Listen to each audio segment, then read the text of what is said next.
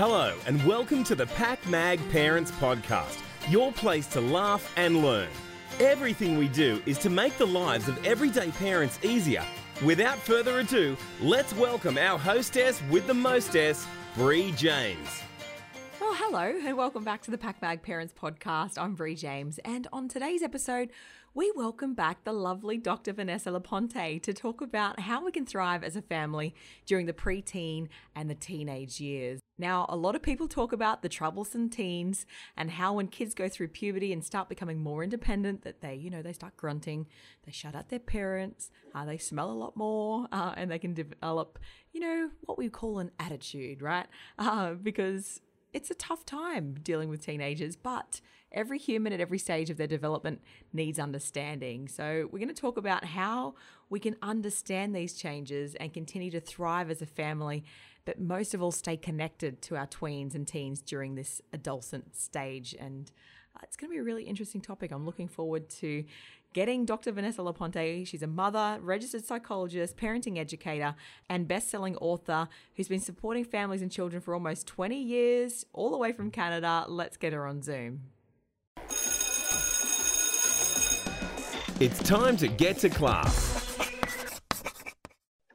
So the tween and teen years are often described as difficult to navigate, especially for parents, but I guess it's also, tricky for teenagers and tweenagers, I guess, to navigate this period as well. So how does seeing this period of development transition through our kids' eyes help navigate this time together? Well, I think even generally speaking, as human beings, when we can put ourselves inside the experience of another, we are so much more beautifully positioned to be empathic in the way that we are responding. And when you can make sense of developmentally the incredibly topsy-turvy period that defines adolescence, their brains are literally turning themselves inside out.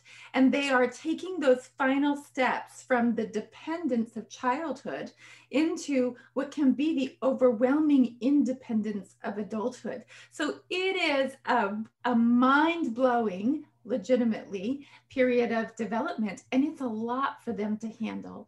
When we can understand that experience, then we can show up for them in ways that support rather than hinder. Yeah, because it is a really, really tricky time for them. I know, I've got a teenage son now, and, you see that defiance coming through, that bit of secrecy, the moodiness, sometimes disrespectful behavior. There's sometimes a bit of aggression. And I guess, that's when they're starting to distance from you as well. They don't really want to talk to you about it as much as they did when they were younger. And sometimes they don't understand why they're behaving that way either. It's quite an interesting time. Why do they act this way?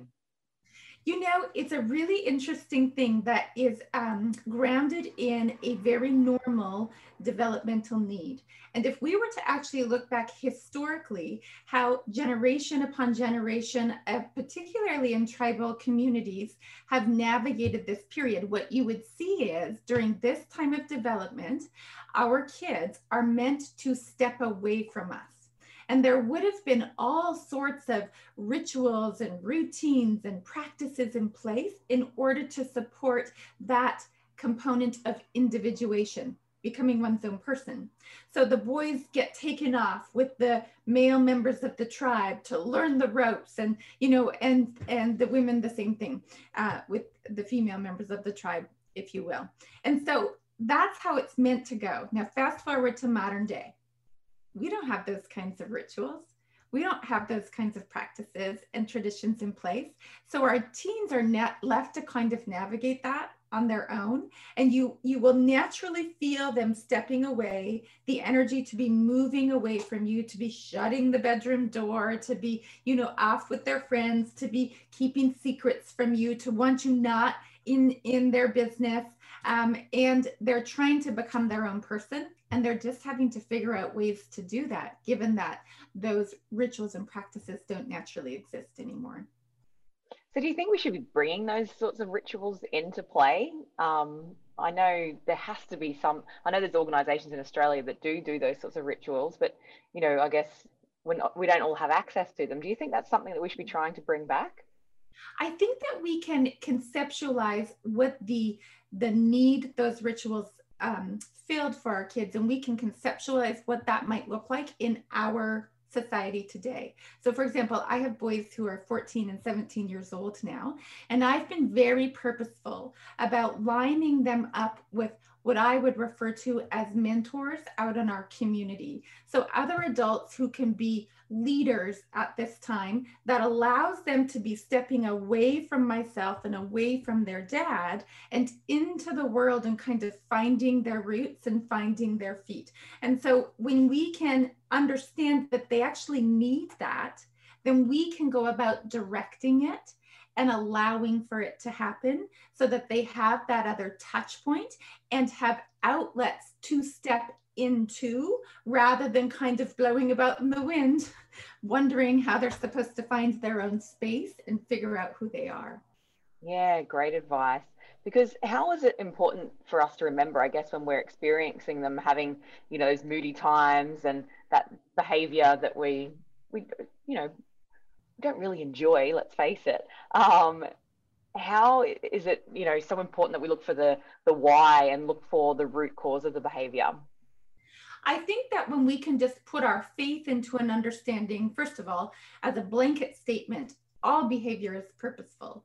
There is nothing about any behavior ever in the history of forever that has been wasted.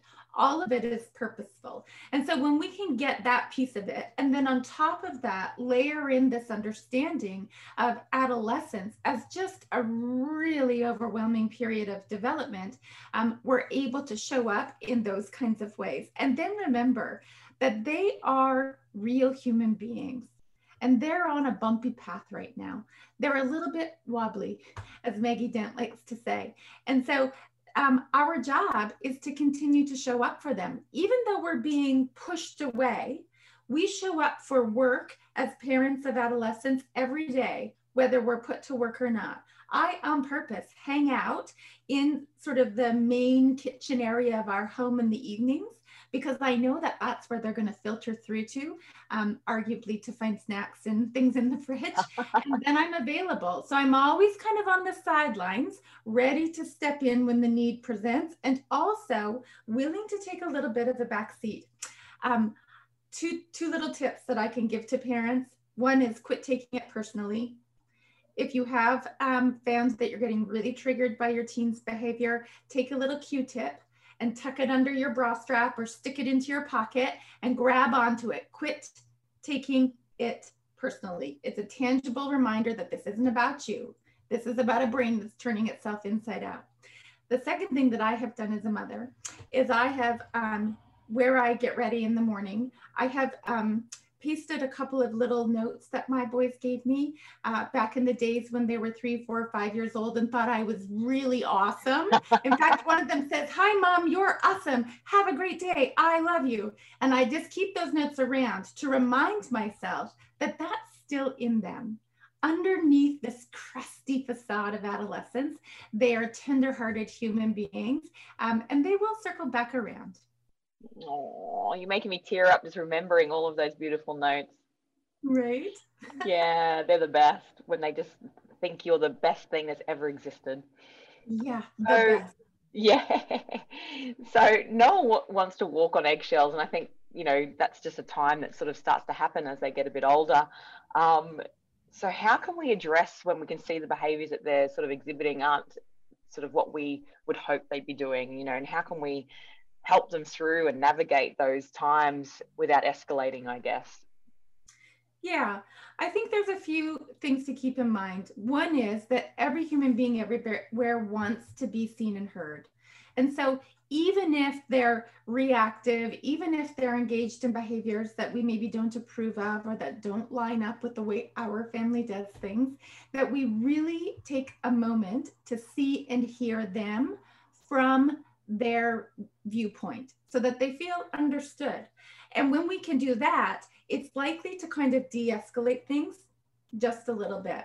And in continuing to come alongside them, there are times as a parent, even of adolescents, because keep in mind, their brains are still growing. They may look like adults, but they are not. They have immature brains by design still in this period. So there are times when we must step in and figure out what are the boundaries that need to be put into place, and to do that with equal measure of firmness and kindness, so that we don't go over the top with being, really intense about what the rules are, but that we make those rules very clear, and we also make it clear to them that we understand this is not the way that they were hoping this would go. So firm and kind at the same time. My children are cut from the same cloth. And my eldest son, he's kind of navigated a lot of these things quite independently. I've given him a pretty long rope because he's been able to make really solid decisions about all of that. His brother is going to be very different. And so another piece of this is to be very individualized in the way that you understand who your children are, how they are temperamentally, how it is that they show up in the world, so that you can meet their needs on an individual basis for how they'll have to have this all set up so they can be successful with it. It's so true, because it's funny how you can have two children raised under the same house with, same genetic makeup, but they're so different. So different. Mind-blowing. And I was reading a book by Thomas Boyce recently, The Orchid and the Dandelion. He's a pediatrician come epidemiologist. And he talked about how no child is actually born into the same family in terms of siblings, because the family dynamic changes with the arrival of the sibling, and the people have changed along the way. And so it's always morphing and changing. And then you mix that up with temperament and other kinds of variables, and it's a new thing. Every single child that comes along, you're figuring it all out anew. So true. It's the biggest learning journey I think ever, is the parenting journey. Word to your mother. Yeah. Now, it is pretty difficult, I guess, for parents to adjust to this increased distance that the teens and tweens place between us, emotionally in particular, and often physically as well. I know when my son comes, gives me a hug right now, it's like, oh, I'm going to, breathe that in, because even though it's a bit smelly, you take every opportunity when they want to give you that affection. Do you have any, I guess, tips or advice on how to maintain closeness and that connection and communication during these tricky times? I like the kitchen idea where the food is. It's very true, I think, hovering around the food, but I'm sure you've got a few other ones. Yeah. So the biggest thing is to watch your energy around all of this. And I'm always inviting parents and reminding myself of this too, that we must pay attention to the intention. So if the intention in staying close to our kids is because we need them and we miss them and they're feeling a need for us, then they're going to smell that a mile away and they're going to be like, no way. But if our intention is to allow for that soft place to land in terms of the relationship serving that purpose for them, if our intention is to make sure that they feel seen and heard and cared for and all of those kinds of things, so the intention is in service of the child, that we are maintaining the closeness, then they'll be able to rest into that a lot more easily.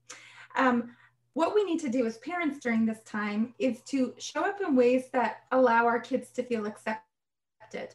I don't really love heavy metal music, but I listen to it every day in the car when I drive my son to the gym or when I drive him to school. And he tells me, this is this new song he's into, and here's the solo and why. And I let it all soak in through my ears and hang on to myself, because that's what's important to him. And he wants to share that with me. So whether I'm, really keen on heavy metal or not, I am really keen on what's in my son's heart and keen to keep that conversation flowing so that we get to have those shared experiences. So look for where you can insert yourself into some of their interests, even if you don't share the interest, in order to kind of know what they've got going on the inside. And I would say that rituals within the family are very important during this period of time. And the rituals in particular around togetherness and connection. You don't have to sit down at the family dinner table every single day to be an okay family, but that you have, some days of the week where that's sacred time that you collect as a family, and that you have that time together as a family, and that everybody just knows that that's the way it goes, that kids get to lean into that. So now you've built in, as part of the ritual, part of the routine, that we have this connection time. Do you do a dog walk every evening with one or the other of your children? How are you creating opportunity and space in your life to have those rituals, those patterns, those routines just be a part of how you go? My boys are 14 and 17. I still go in to say goodnight every single day as part of the ritual, the collection dance that we do in our home. It's so true, because they're those special moments, I guess, that they even look forward to without telling you. And I think, yeah, that's beautiful. That you're giving me hope that once my boy hits that 17 years of age, he'll still want me to go and kiss him goodnight. So that's good to know. That's right. Sometimes they wipe their kiss off their cheek, but they want it. yeah. I say they're rubbing it in, Are there any other activities or, advice that you can give to maintain those family relationships and that closeness? I like the family walk I do with the dog, the sitting down at the dinner table. Any other great advice that you've got for building that closeness? In addition to those kinds of daily things, I would also be planning around special time with your kids. So can you get out to dinner with one child? Can you have something on the books where you have this sort of planned event together?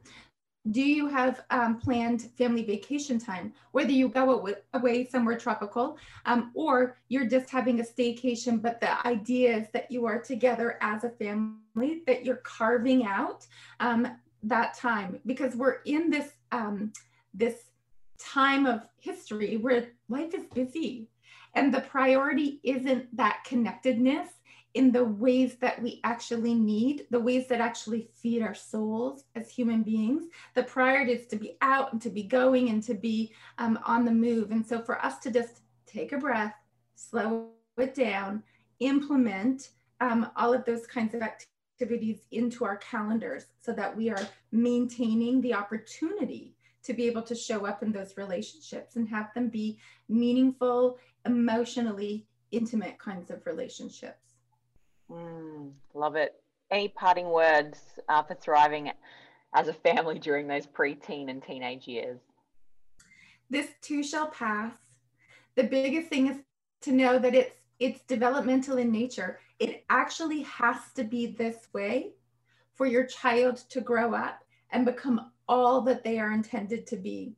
If we stunt them in this period of development because we're really just overwhelmed ourselves by what adolescence looks like, we actually can detract from their developmental journey and the success that they will have within themselves as a person when they become adults. So just lean into it, enjoy the ride.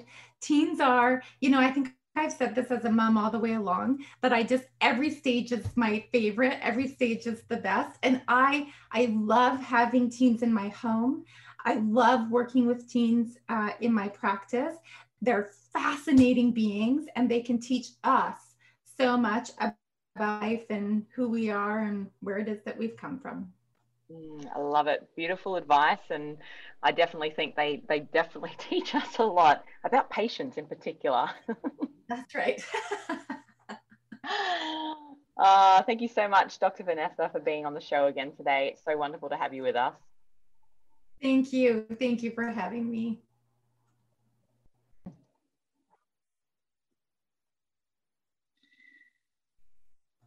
So this is a special time of year, but also a stressful one financially, especially after the impacts of COVID.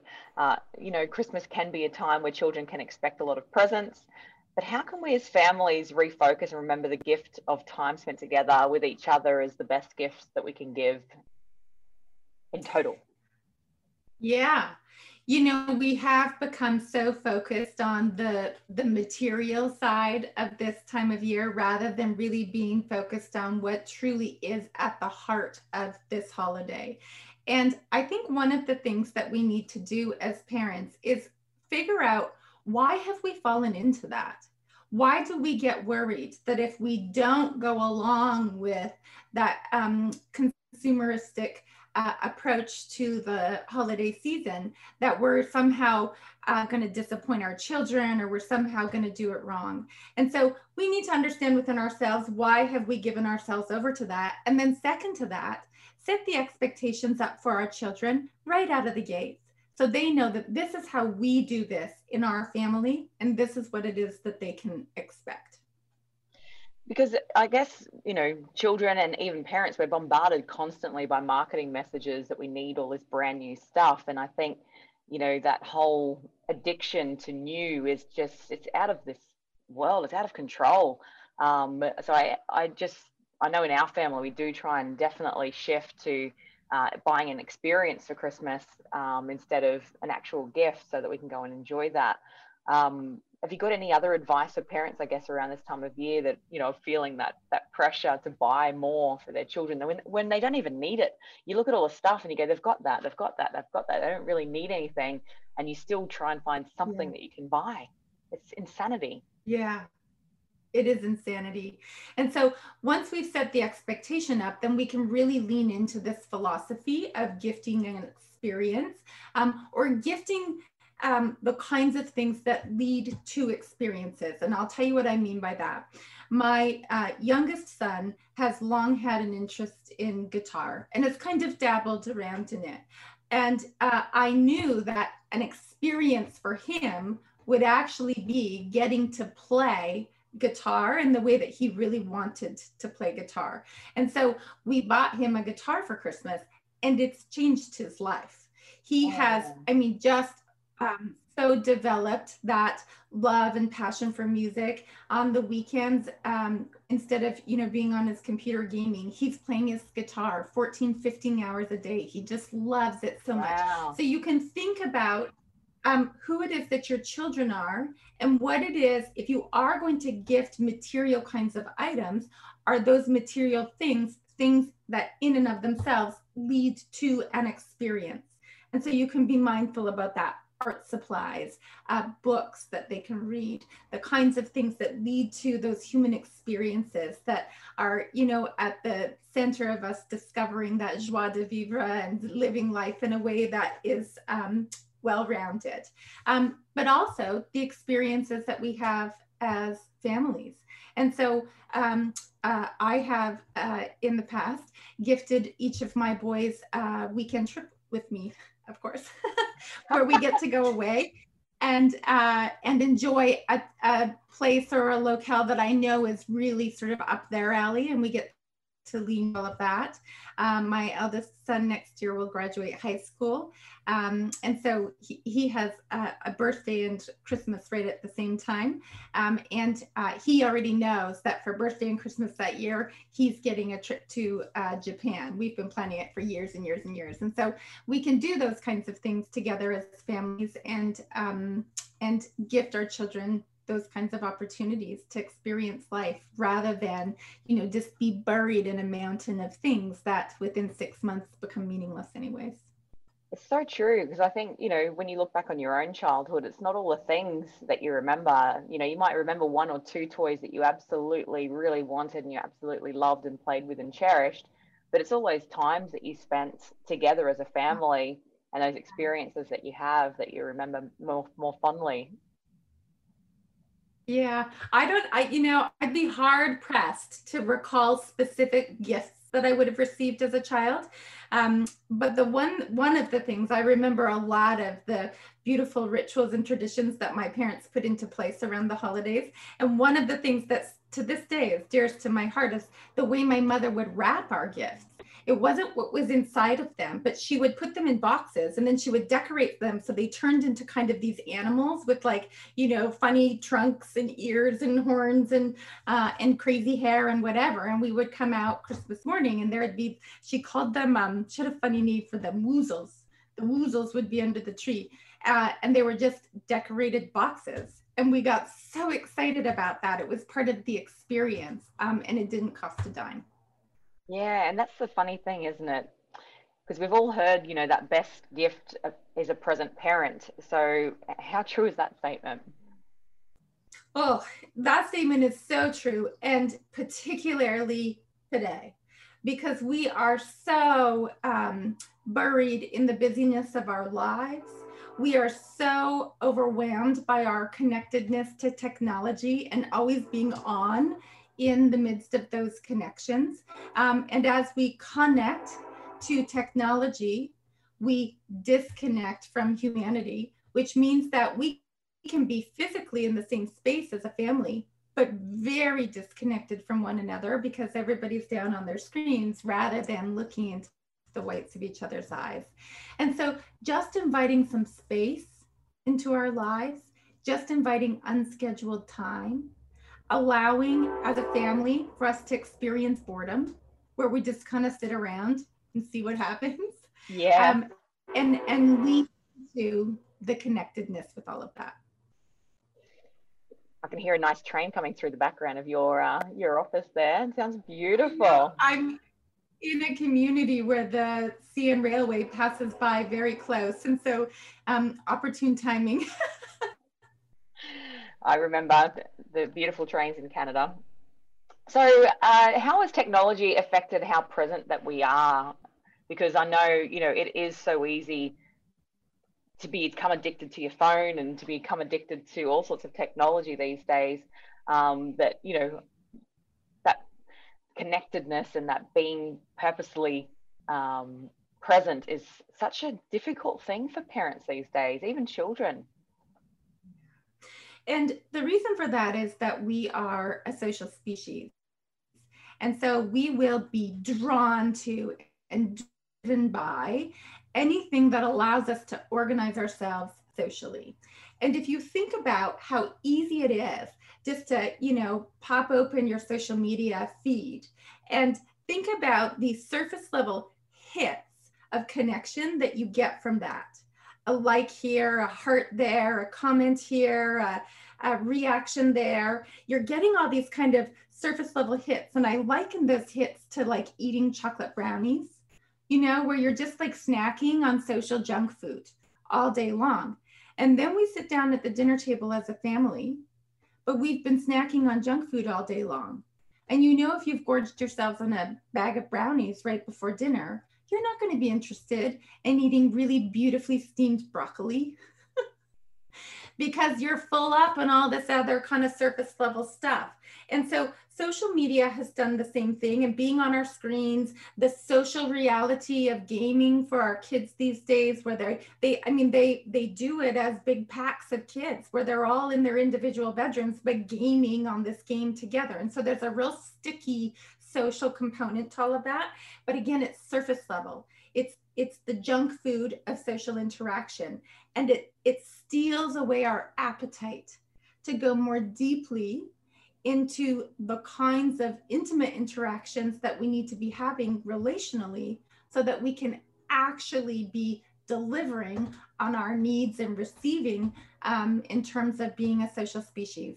And so getting very mindful about our use of technology, when we're on screens, when we are not, the places and spaces in our homes and in our lives that we allow ourselves to be on screens or not. We have to be mindful about those things in order to be present parents.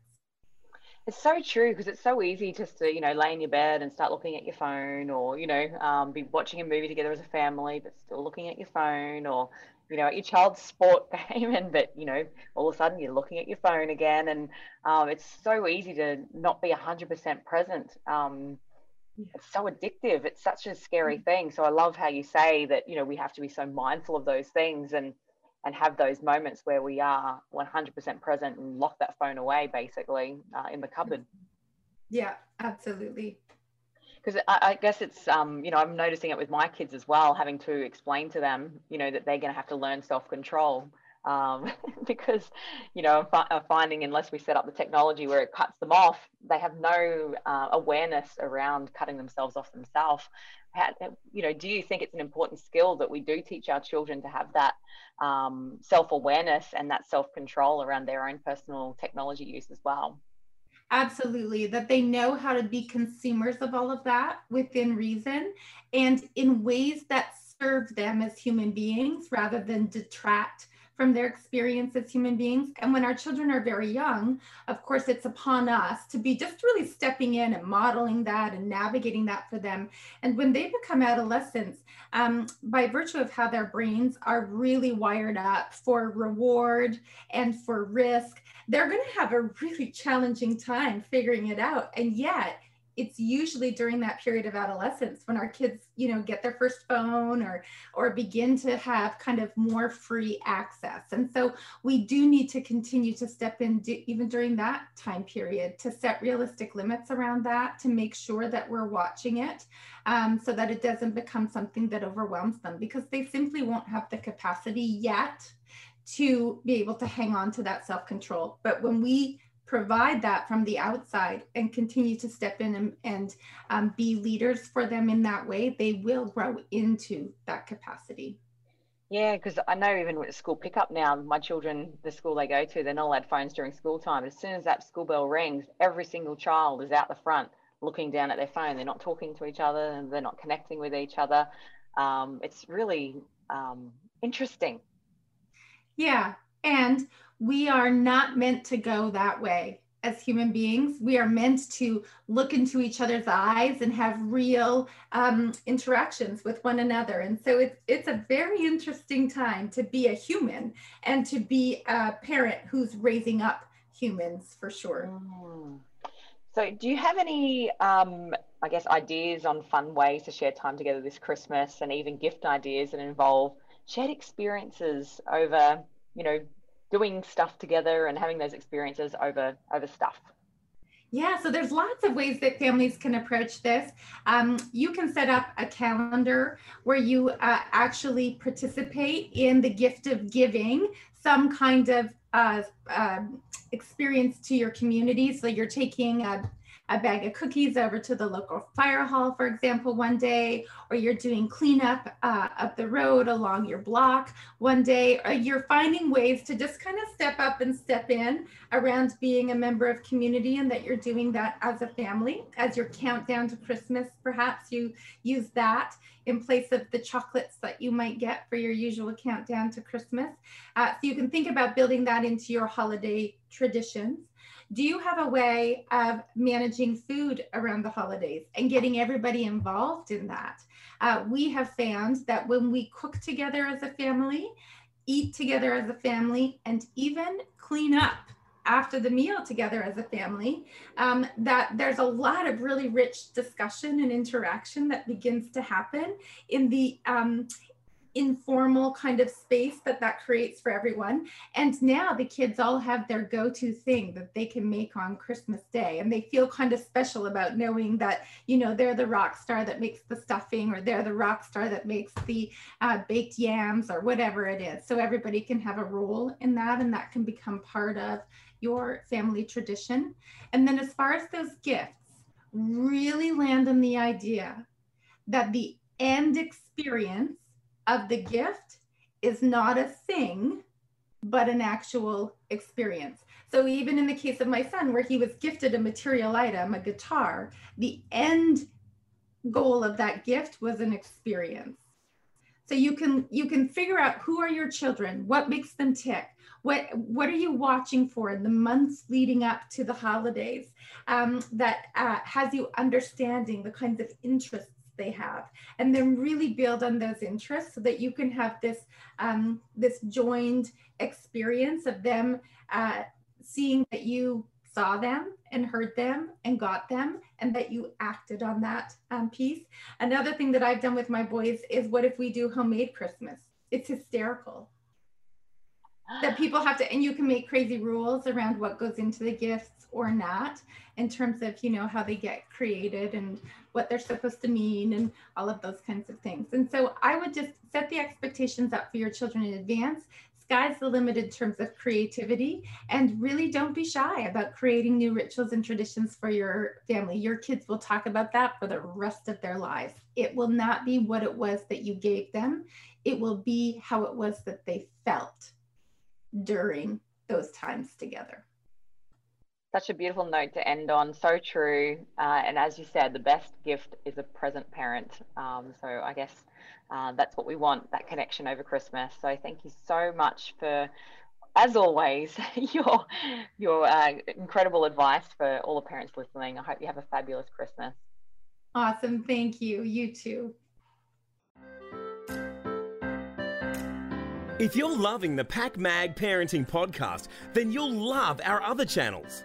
Follow Pack Mag on Facebook, Instagram, YouTube, and Pinterest. It's a wrap. What did we learn on today's show?